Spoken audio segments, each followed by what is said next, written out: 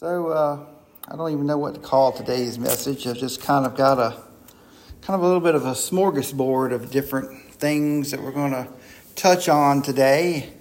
And they all kind of work together. And they also kind of all go with what we've been talking about over the last few weeks and over the past year, really.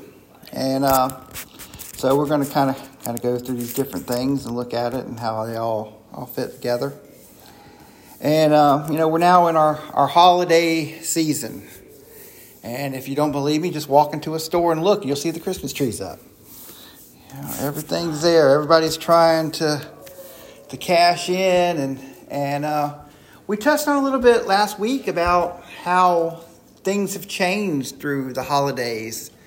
That we don't have these set unwritten rules anymore about when things are supposed to happen. That we've been seeing Black Friday sales start as early as July, and now that every place they're running specials starting now and all the way through the holidays, trying to cash in on every little bit they can. We see that the decorations come out earlier and earlier, and that was a few moments there that we could buy Halloween candy and holiday candy right at the same time. It was all there for us. And everybody's adding and expanding and making it more and more. And people enjoy this time and they want to stretch it out as long as possible. And it's for many businesses, this is the most busiest time of the year. And of course, that's all understandable things. And as we grow older, we see that sometimes that our traditions and things change. And there's things of today's youth that they do now that we didn't do whenever I was a child. And I'm going to try to stay as vague as possible when talking about some of these subjects because I don't want to be the one that ruins things for certain people. That's up to each and every person to take upon themselves about how they are to do their family traditions and what they believe and what they share with others and especially their children. So we're gonna leave that. And we're gonna stay as vague as possible to preserve that. But there's one thing they have now that didn't exist whenever I was young. And there's certain things that we bring into our house. And it keeps an eye on the children for the season. So they can report back to the North Pole. And as a parent, if you have one of these things, you know that you have certain responsibilities that come with it. And since this is something that we only do this time, and we are very busy people, and it can often slip our minds about taking this daily responsibility for this item. And when we do, the young ones are certainly going to pick up on that, and they're going to have questions about why this item did not complete the task it was supposed to complete for that day. I hope you're with me so far. If you don't have kids, never done this thing, you probably have no idea what I'm talking about. But for the parents, you probably know exactly what I'm talking about. So we've all been in that situation where we were caught and we had to think on our feet. And it's amazing how quick we can do that. And we can come up with a story that will satisfy those young ears and be able to cover our folly of not doing our daily duty with this item. And that's not the only thing that we do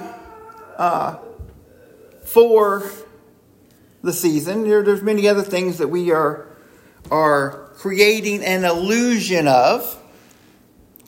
And again, it's not a debate of whether that's right or wrong. For many of us, we're just trying to give happiness. We're trying to create a sense of illusion and magic and to try to do something special. And then, like we've talked about before, it's our intentions is the greatest thing that we need to pay attention to when we're doing things, to be able to navigate the world and be able to stay on the small path, to be able to do things good for God. Remember, every day is a day that God made. So it's what we do with it is what matters. So I'm not trying to criticize. I'm not trying to condemn anything like that. I'm just talking with you. We're using this as an example. But the point of it is, why is it that we don't take this much effort when it comes to God? When it comes to Jesus? Why are we? Because we don't have to make things up. Where we fall short in that department is, number one, not having the information that God gives us in His Word to be able to answer the questions and to be able to teach. It is our responsibility as parents to pass this knowledge down to our children. We are the most influential people in our children's life. And number two, we do not seize the opportunities to be able to teach.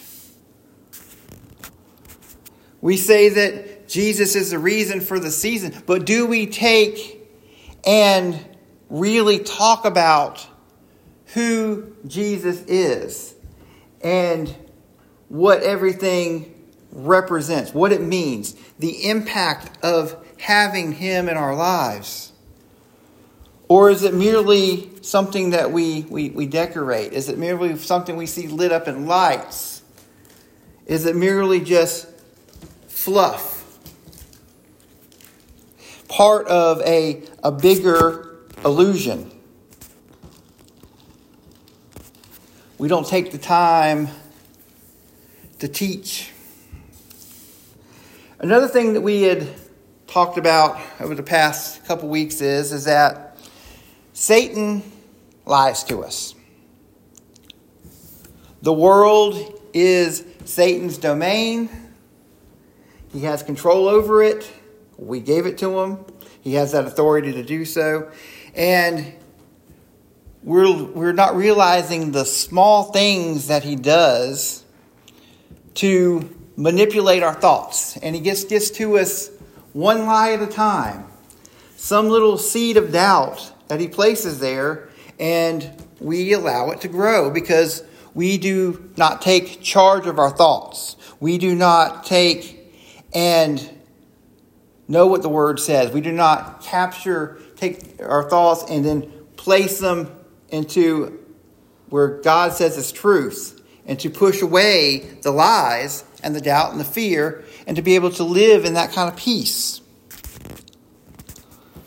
In any time that we broach a topic and God is in it, we have a choice. We talk about choices all the time. We have a choice, and that is, do we look for God in it, or do we look to take God out of it?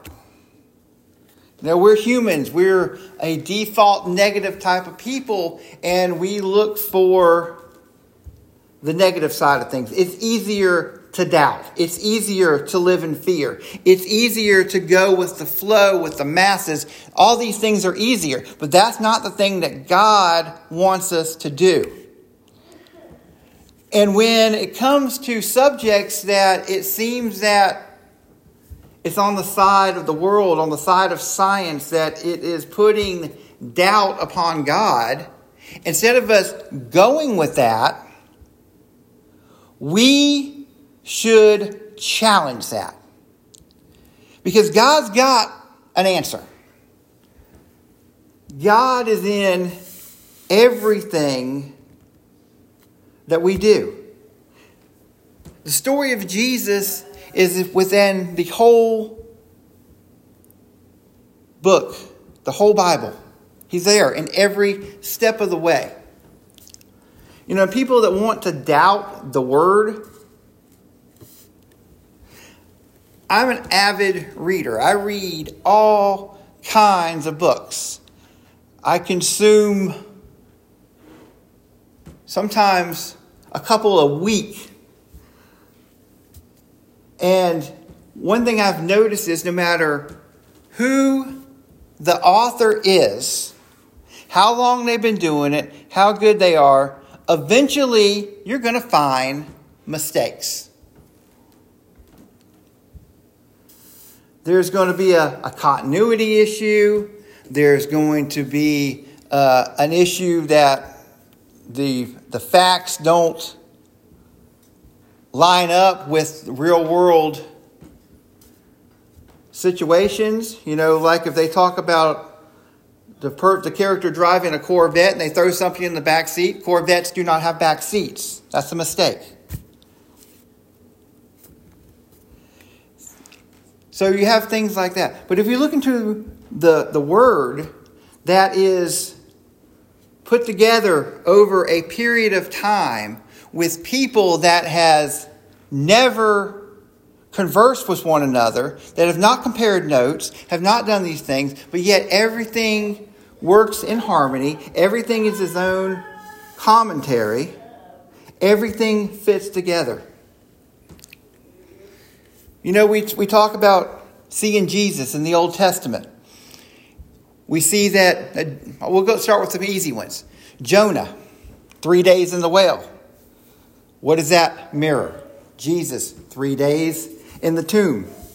We see that Abraham going up the mountain to sacrifice his son is a reflection of God sacrificing his son. What about Noah? Now, if I was to, let's say we're going to play Pictionary, where we have to draw a picture and people's got to guess what it is. If I told you to draw Noah, what would you do? And even the kids can figure this one out because they're going to draw a man, probably with a long beard and a robe. But somewhere in that picture, they're going to put a boat. Because that's the base of the story. And that is what represents Jesus. He is that vessel that's going to come and he's going to gather everyone up and he's going to take them to a better place. Take them to a place that's not being destroyed, but is being saved, and as everything else goes away. That is what Jesus is. He's represented in everything that we do. That is the power of the Word. That he's there and he's represented in everything that we do.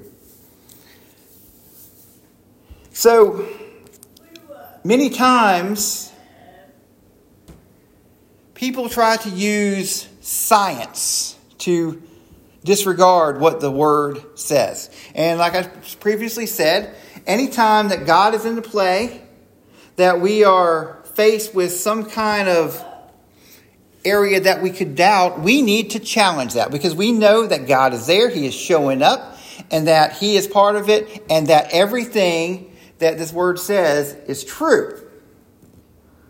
And even if you're a non-believer, because there are people that are so pushy in their convictions about not believing in God, and they want to do all they can to prove that God is not real, that the Word of God is not right, that, would take all these things. Well, I challenge those too.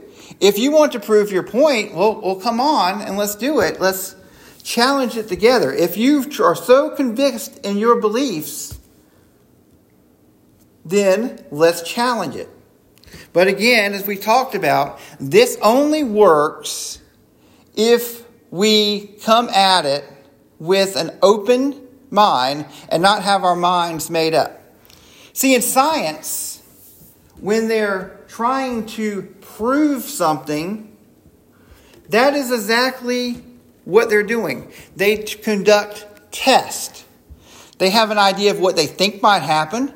the hypothesis, and they go and they put that into play, and then they conduct tests. And oftentimes there's even a controlled test that doesn't have any variation in it to show what the natural outcome would be without these kind of variation in it. And we do these tests because we want to come in with a neutral mindset.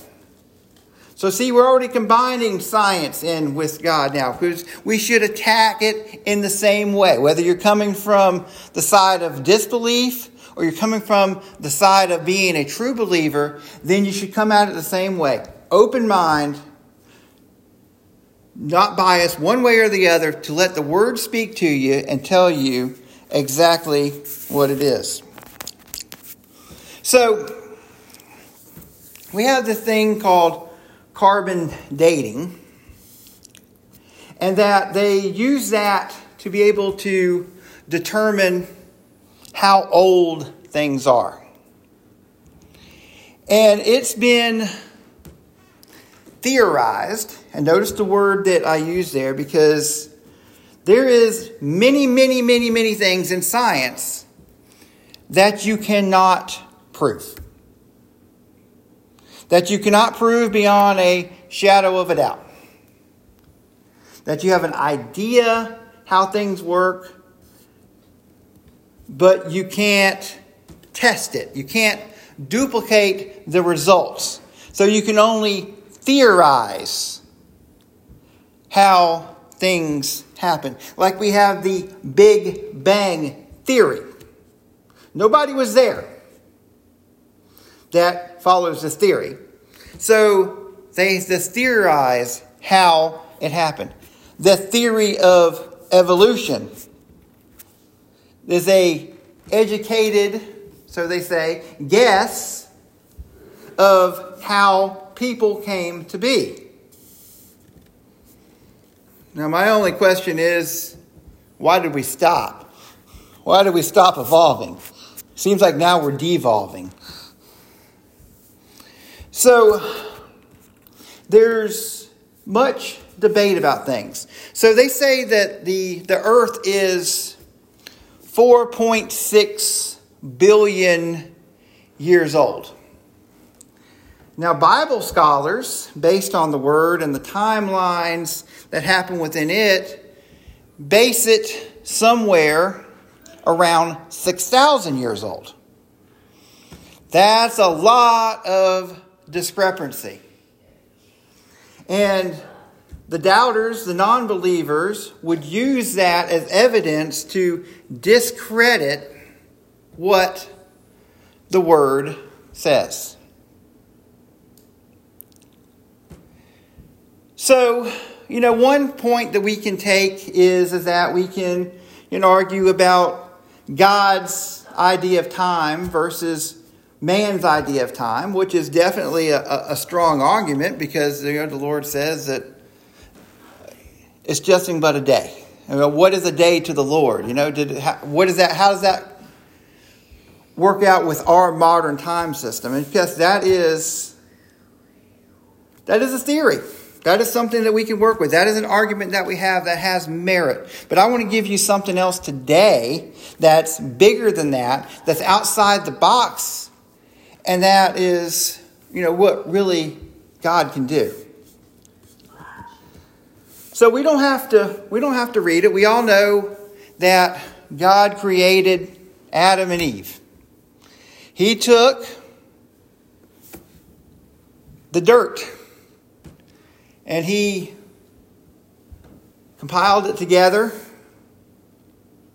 He made the form of a man and he breathed life into it. Now I want you to just think a moment about what's different from that creating of that person versus how people come into the world today. Even Jesus came into the world as a baby. He did it the same way that all of us do it. He was born into this world, had to grow up in this world. But Adam, he came into this world as a grown person.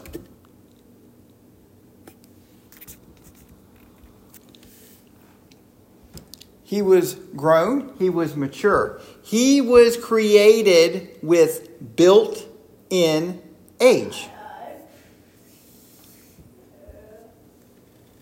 Same thing with Eve. He took the rib from Adam. From that, he created the woman. And she was his mate. She was built with built-in age. And we have to think about the creation of the world.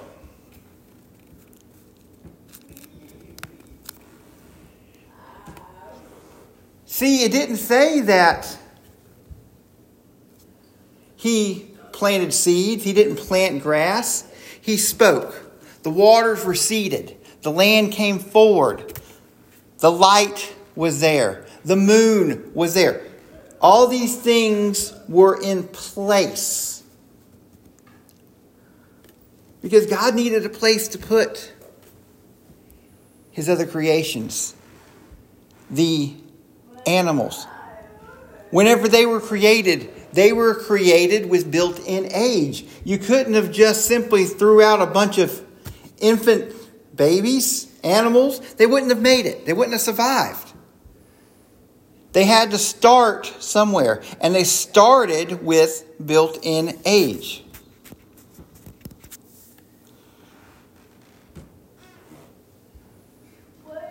So maybe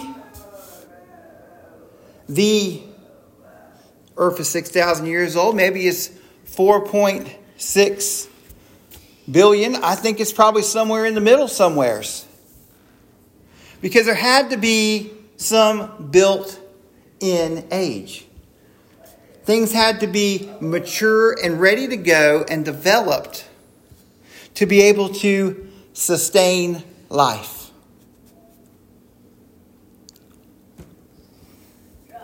And that's how we should approach when we look at God. There's always something more. We take what we know from the world and we need to try to apply that to God. But God is bigger, better, and his ways are not our ways. There's something more to think about. John 18:36. When Jesus was questioned, he answered, "My kingdom is not of this world. If my kingdom was of this world, then I would my servants fight, and that I should not be delivered to the Jews. But now my kingdom is not of hence."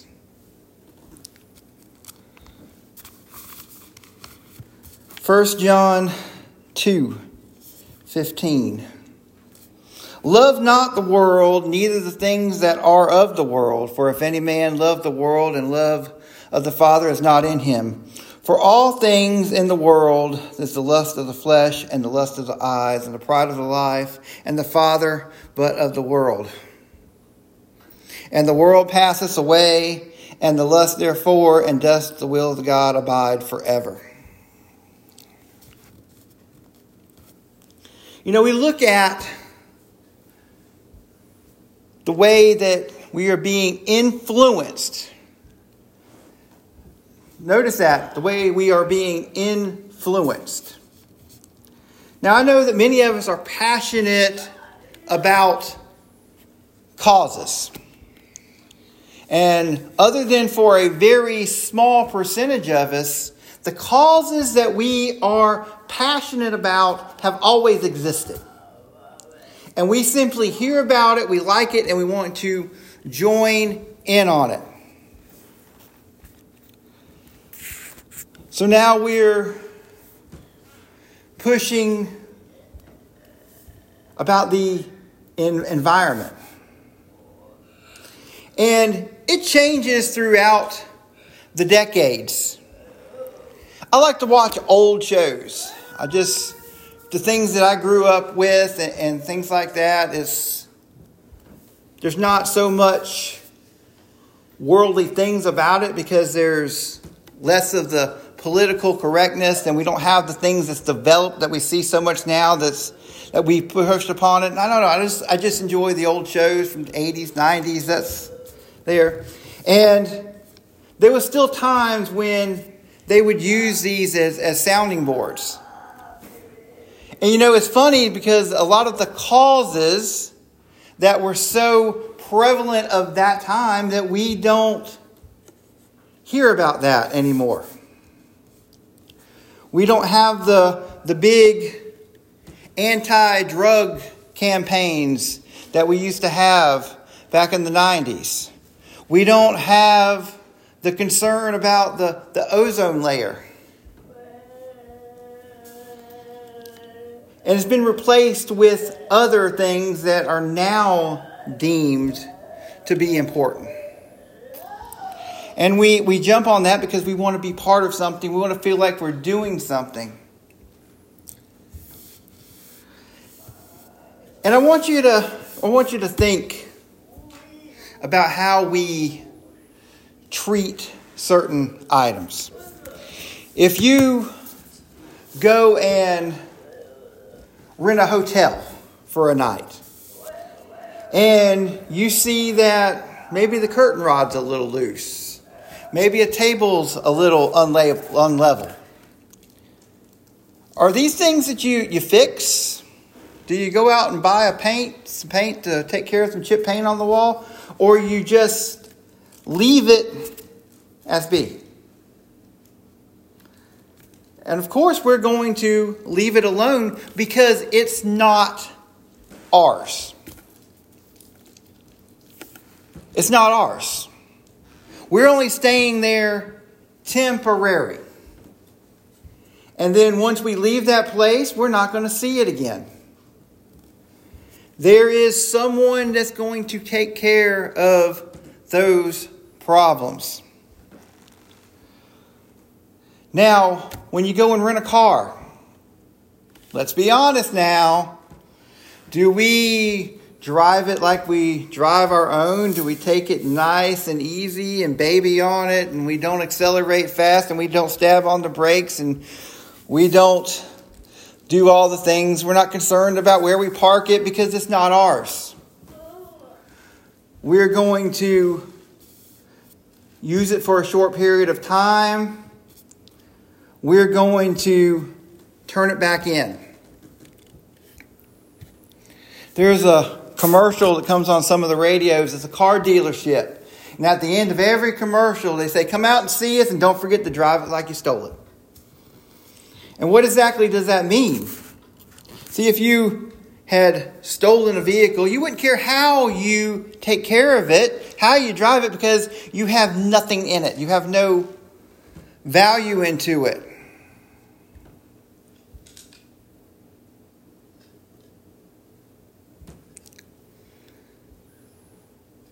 But yet we are to jump on the bandwagon about the world, that we need to do certain things in our lives, that we need to make drastic changes because we act like we're going to be here forever. And that is simply not the case. This world is not our home. We are just passing through. We have an eternity, hopefully, in heaven with God. Or we can have an eternity in hell without God.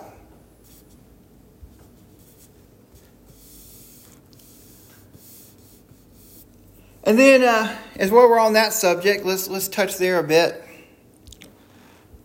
You know, the Bible doesn't tell us that hell a lot about hell.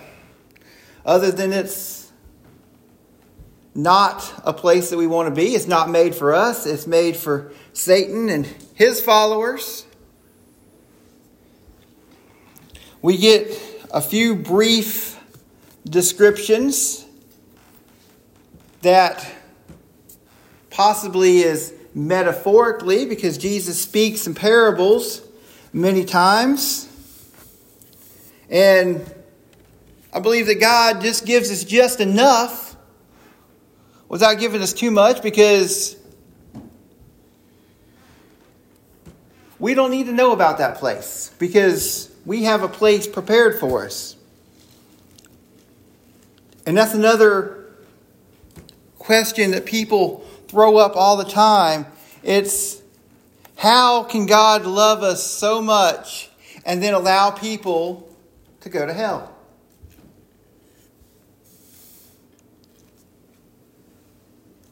And I question first is, why is it that are you so concerned about being separated from God while you're here on earth, but yet you still want to get into heaven?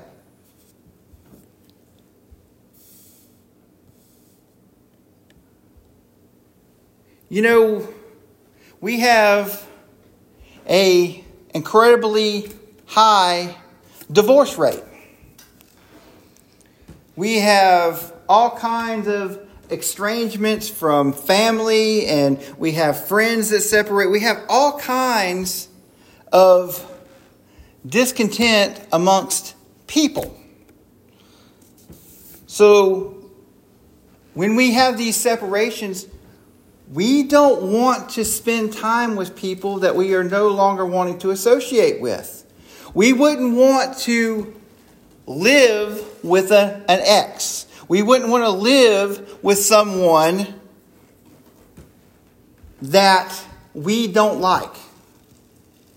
And for many of us, we are saying, God, I do not need you. I do not want you. I want you to leave me alone and let me live my life. But then on the flip side, I want to make sure that I've done just the bare minimum so I can get into heaven, because this hell place doesn't sound so good.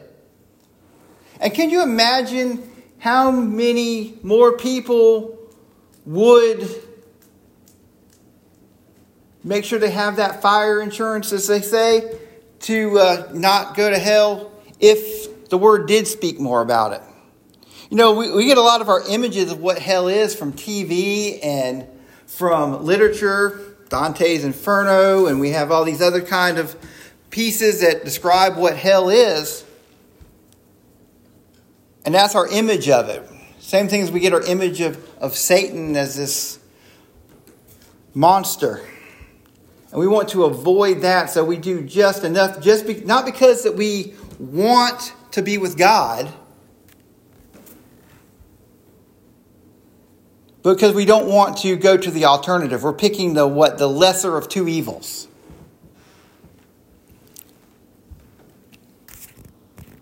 But that's our mentality that we have. And then we want to, on top of that, we want to criticize God because we expect Him to do everything and we do nothing. God wants a relationship with us. But He doesn't want it enough that He is to force it upon us. He allows us to choose.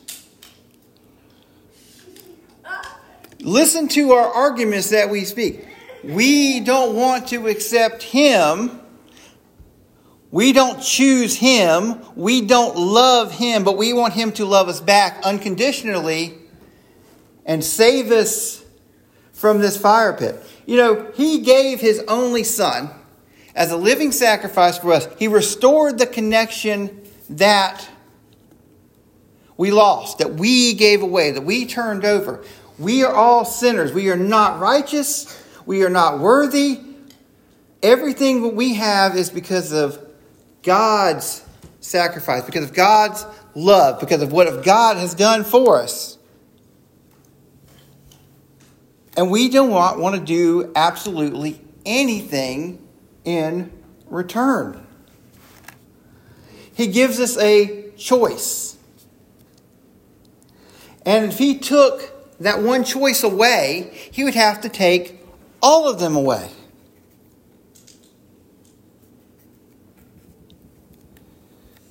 You know, and when we talk about this subject here, I don't understand how God can love us that much. How selfish, how mean, how unworthy we are.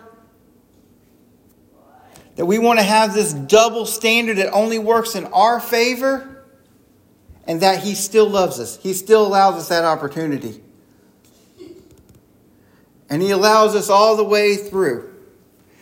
We can have a life that is added up to absolute nothing. And if you can squeeze it in on your deathbed and you can truly accept Jesus as your Lord and Savior, you can be saved. That thief on the cross was proof of that.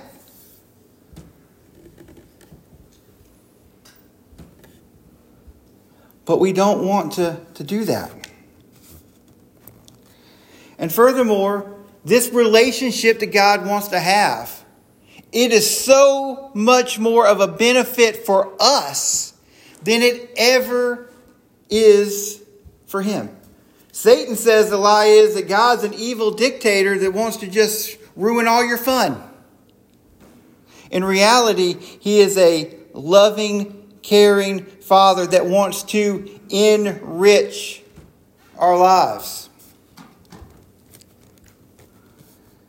You know, there's times that it seems like things are overwhelming. It seems that sometimes we get much more of the bad parts of life than we should. You know, we all get there. I've been there too, that we question why things are so hard. But they're not hard because of God. And the only reason that we can see ourselves through is because of God. We need to start changing the way that we look at things and start seeing the God in it. There's so many little things. You know, we're always looking for the big stuff. We want to see people walking on water. We want to see the 5,000 fed. We want to see the dead rise.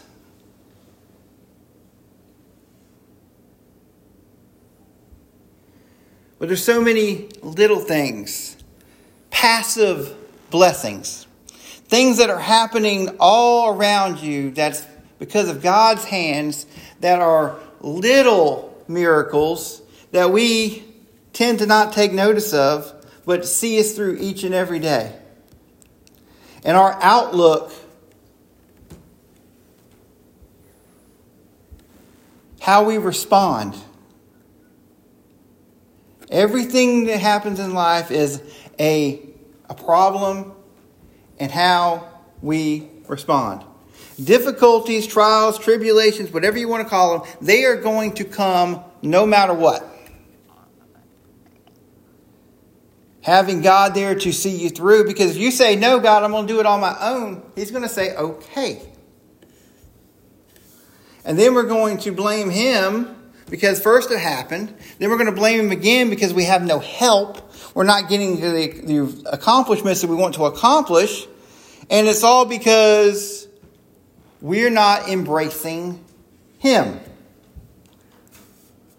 We're not embracing him. So then we have these difficulties, and it could be easier. Now, everything's not going to be easy. It's not going to be comfortable. In fact, most of the time it's not going to be. Because we're concerned about our feelings. You know, if we're feeling sad, we're feeling depressed, we're feeling angry, we're feeling hurt. That's the things that overshadow everything else, but it doesn't mean that God is not working with us. Because these things, even though it doesn't feel good at the time, it is making us stronger.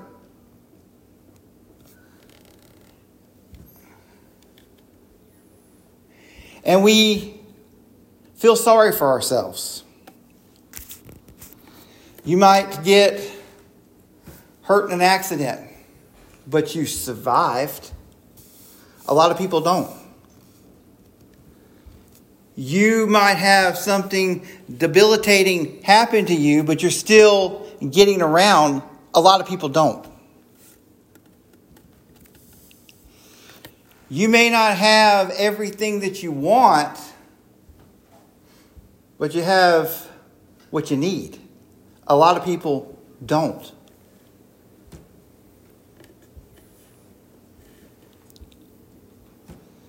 There's always someone that's got it harder.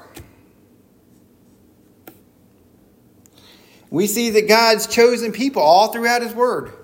Remember, this is an example for us. They have difficulties. They have challenges. They have people come against them. They have illnesses. They have accidents. They have false witnesses. And I could keep going. The same thing that we do. But the common thing is God is with them. God sees them through. And what He does for them, He will do for us. We didn't touch on anything really long. We touched on all kinds of things today. So I hope there was something there for everybody.